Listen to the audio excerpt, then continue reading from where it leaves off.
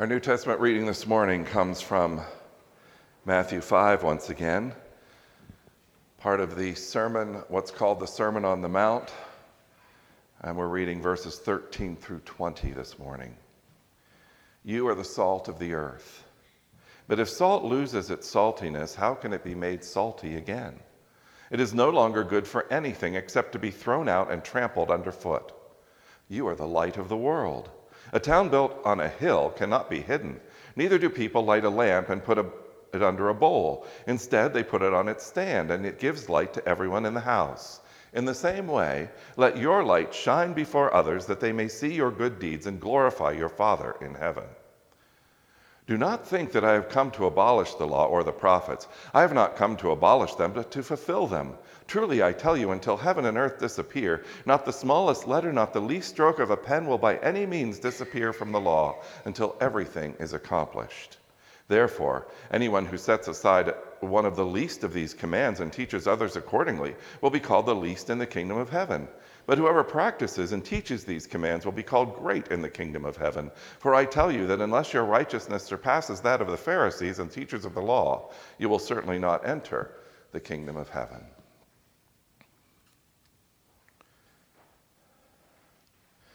It was interesting doing research for this sermon today and how various sermon writers interpreted being the salt of the earth, the light of the world. And many of them, I was very disappointed to discover, had a political view that took precedence over their faithfulness to God's word. And they believed that if they were faithful to their political agenda, they were being the salt of the world, the salt of the earth, and the light to the world.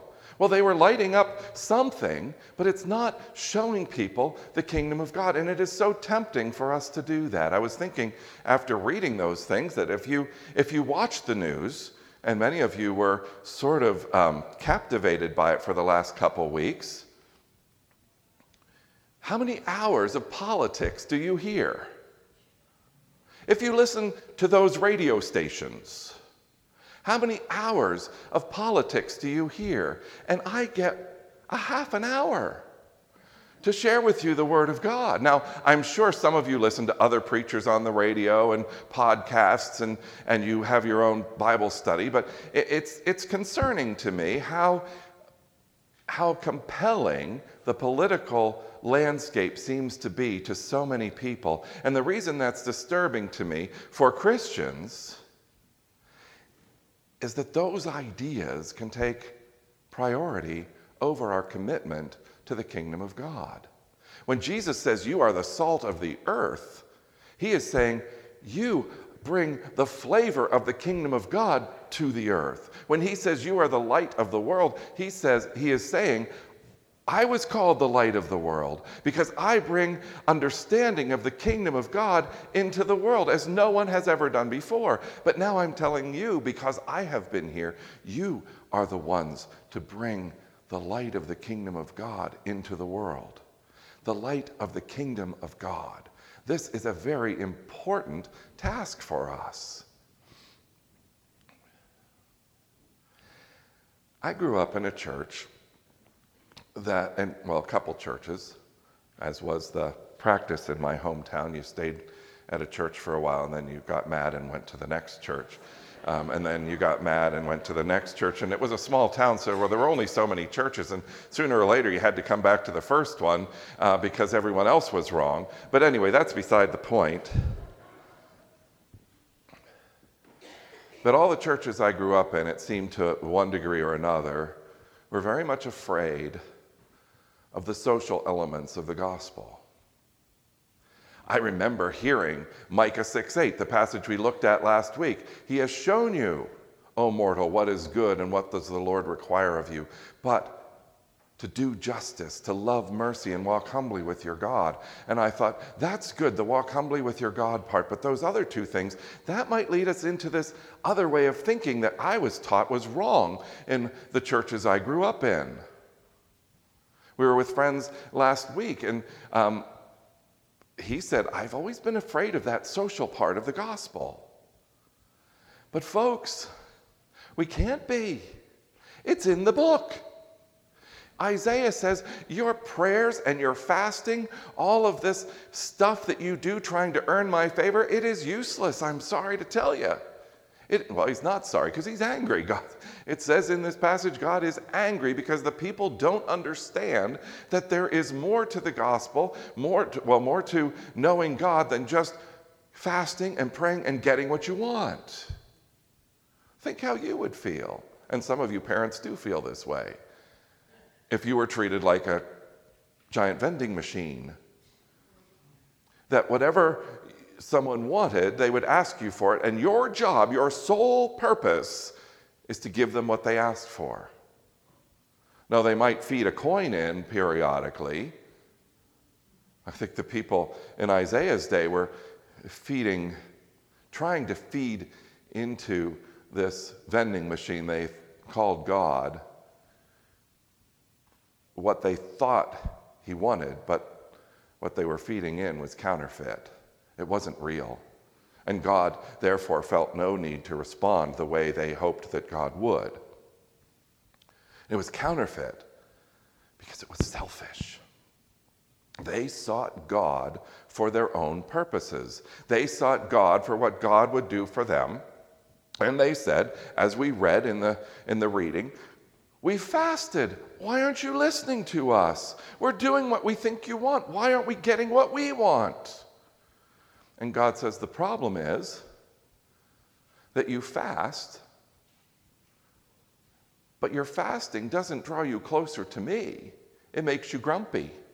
It makes you rude. And you start grumbling against each other. It makes you selfish. So you start withholding what is due your workers. And God says, this is not the way my kingdom works. Now, I think back in my earlier years, which are getting longer and longer ago, there was just cause to be a little concerned about the social elements of the gospel, not because of what Scripture says, not because we are called to those things, but because there are some who take those elements and make that the whole gospel. So what happens is, and I saw this in a number of the commentaries I read this week, what happens is people take their political agenda, and because it has a social component to it, they say, this is what God wants from me, failing to read the whole counsel of Scripture and discover what God truly wants. So there is a group or a school of thought and action that is all about social agendas, and they claim Christ in doing these social things, but what they're doing is against what the Bible teaches. So the churches I grew up in were nervous about this. And the problem is those folks get too far away from the real truth of the gospel. But the churches I grew up in said, we're biblical. And I got to the point when I realized, no, you're not. Because Scripture tells us to reach out to the poor, to clothe the naked, to feed the hungry, to take care of the people around us, to welcome the stranger, to free the captive. All of these things are throughout the whole book. So we can't be either or on this. The gospel of Jesus Christ, the Word of God, being ambassadors of the kingdom of God, demands that we have both. That we tell people about personal salvation in Jesus Christ. That we tell people, encourage people to be holy, to act in ways that honor God in our personal lives. But we also have to help people understand that the gospel, the Word of God, the kingdom of God responsibilities include reaching out in social ways to help and bless people, to encourage them, to clothe them, to feed them, to free them, to welcome them. And it is only when we bring these two understandings of the gospel together that we can be truly faithful to what God calls us to be, to who God calls us to be, that we can truly be salt and light. Now, once again, we have a problem in our understanding. We had it last week when we looked at the blessings, the Beatitudes. Blessed are the poor in spirit, blessed are the merciful. Blessed are those who hunger and thirst after righteousness. And what we do, how we hear that is to say, oh, I better be merciful so I can be blessed. Oh, I better hunger and thirst for righteousness so I can be blessed. And that is not what Matthew 5, the early verses, is saying at all. It is saying, you are blessed. Those of you who think you're not because you're weak, those of you who think you're not because you know that you're not righteous enough, those of you who think you're not blessed because your spirit feels poor, you are blessed. You're already blessed because of the grace of God. And here we read, you are the light, the salt of the earth and the light of the world. And we say, oh, I better become more salty. I better become more bright. No, folks, you are the salt of the earth. You are the light of the world. Because you are in Jesus Christ, you are agents of the kingdom of God. You are called to faithfulness by nature, not of what you're trying to achieve, but because of who you are. If we truly are those who are redeemed by Jesus Christ, we are already salt and light. Jesus says a city on a hill cannot be hidden. The city's already there. It can't hide itself. And that, I think what he was saying to us was, be careful. If anyone knows you're a Christian, they're watching you. You can't pretend to be a Christian at one place and then pretend not to be at another place. Being called into the family of God, being a citizen of the kingdom of God, is a whole life thing. These same friends we were having lunch with last week, one of the husband is a professor, and he's also working on a class for their church on being Christian in the workplace. Because he's found that many people are good Christians on Sunday mornings when they're gathered together with their brothers and sisters in Christ, but they go to work on Monday and there's not much left of their Christian witness. There's not much left of their Christian conviction even, because it's not easy.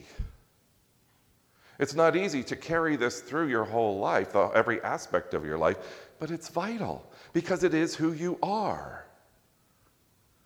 In Isaiah, the counsel against the people is that they're good when they're in their worship time, they're fasting, they're doing the good, holy things, but they leave that.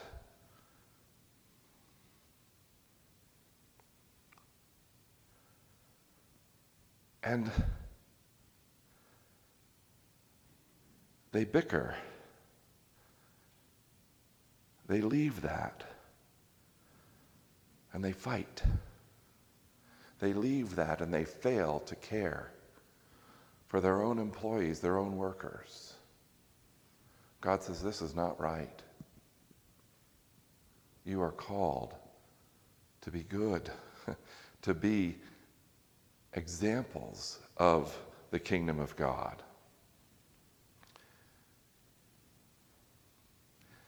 When Jesus says you are the salt of the earth, there's one thing that's implied there that many of us don't seem to get, or we don't seem to live out.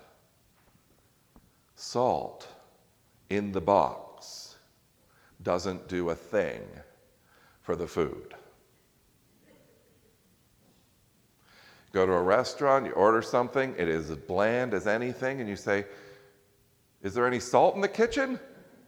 They say, yeah, it's in the box. And you realize they don't really know how to cook very well. By the way, in my reading I discovered that ours is the first generation, the first people, the first time in history that we've been afraid of salt. Because we've discovered that if you have high blood pressure, salt is bad. It might increase it. We have some reason to not oversalt. But when you read this passage, try not to think that way. Because what Jesus is saying is, you are the salt of the earth. Salt is valued. Did you know, and I learned something this week,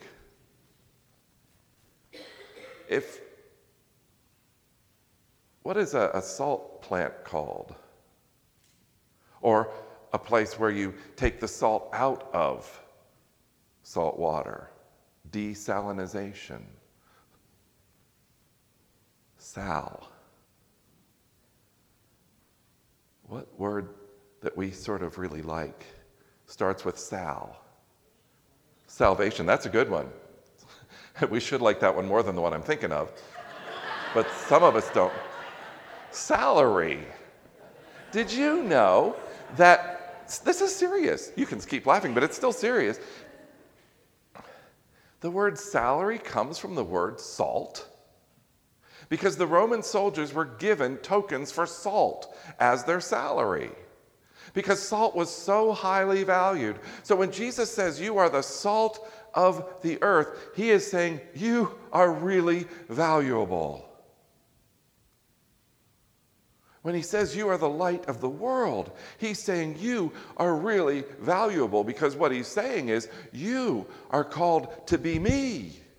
You are called to light the world as I have been called to light the world. So this job that we have to do, this seasoning, this lighting of the world is very valuable. It's vitally valuable. For we are called to help people who live in darkness understand the light of the kingdom of God. And we do that two ways at the same time. We do that through telling people about salvation in Jesus Christ, about what Jesus Christ, as the songs that we sang proclaimed about how Jesus Christ gave himself for us, how Jesus Christ died so that we can live forever. But the other part of this is we don't just say it, we do it. The kingdom of God is where everything will be made right. Justice will roll down like waters. Everything. There will be no more need left. There will be no more pain left. There will be no one who feels imprisoned. And I'm not just talking prison walls that are physical. I'm talking imprisoned by doubt or fear or depression. All of that will be gone. And we, as those who represent the kingdom of God to the world, are called to live in a way that shows people the hope that that brings, that shows people how wondrous it is that our hope is in this kingdom of God, this reign of God that is coming. And if we're not demonstrating what that kingdom of God looks like now, we're not doing justice to God's word revealed to us. We're not doing justice to the salvation that has been given to us. Because salvation is personal, but it is not private. Salvation is personal in that it opens to us a relationship with God, but then it also opens to us the mission of God to share this good news with the world around us, to demonstrate the kingdom of God's values with the world around us.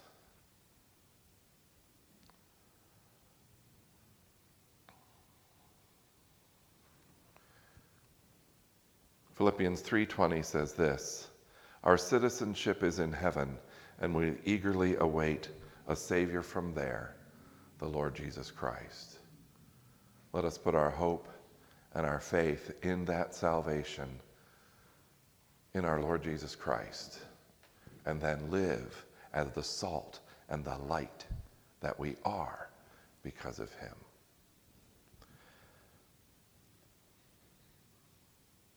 The wonderful thing about the Christian faith that is different from every other religion is that while the Christian faith tells us what to do and what not to do, while the Christian faith, like all other religions, says that there is good and there is bad and we should choose good, only the Christian faith promises us the Holy Spirit to strengthen us to do what we're called to do. Only in Christ are we already saved, are we already citizens of the kingdom.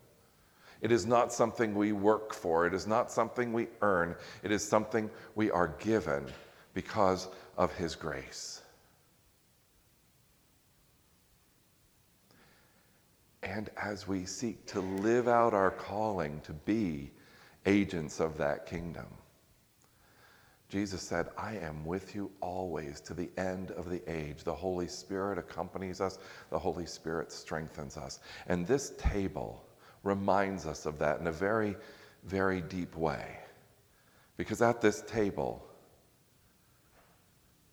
we take in the body of Christ, strengthening us to be the body of Christ in the world. At this table, we take in the blood of Christ, that to allow it to course through our veins new life. And this is all by the power of the Holy Spirit. We as Reformed believers believe that this is not the actual physical body of Christ, the actual physical blood of Christ, but by the Holy Spirit, it becomes like that for us because it strengthens us, it nourishes us to be who we're called to be. So all who are in Christ are welcome to this table.